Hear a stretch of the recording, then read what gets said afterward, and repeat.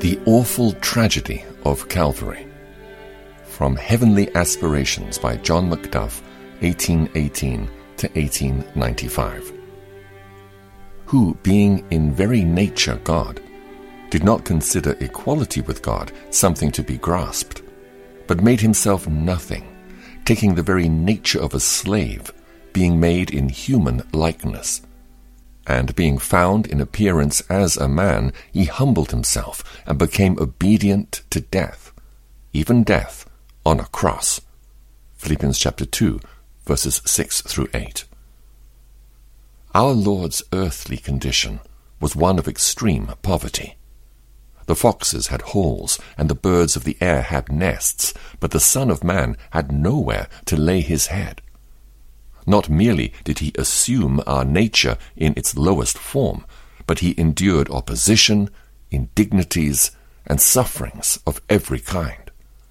His cheeks were smitten, his face was spat upon, his temples were pierced with prickly thorns, his back was ploughed with scourges, his hands and feet were fixed with iron spikes to the accursed tree. His burning thirst was tantalized with vinegar and gall.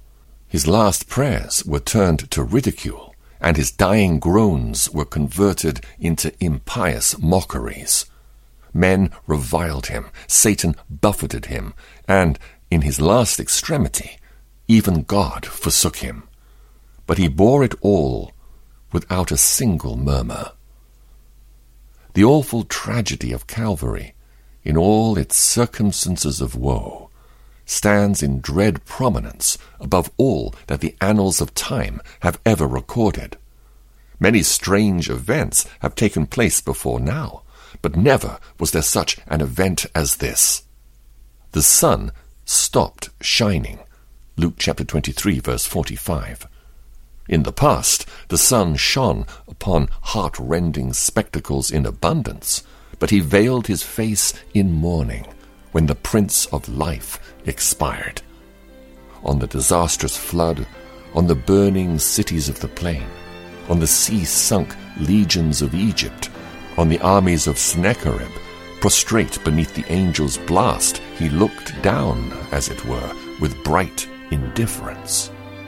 But when the atoning substitute was suspended on the cross, to gaze at such a spectacle unappalled was impossible.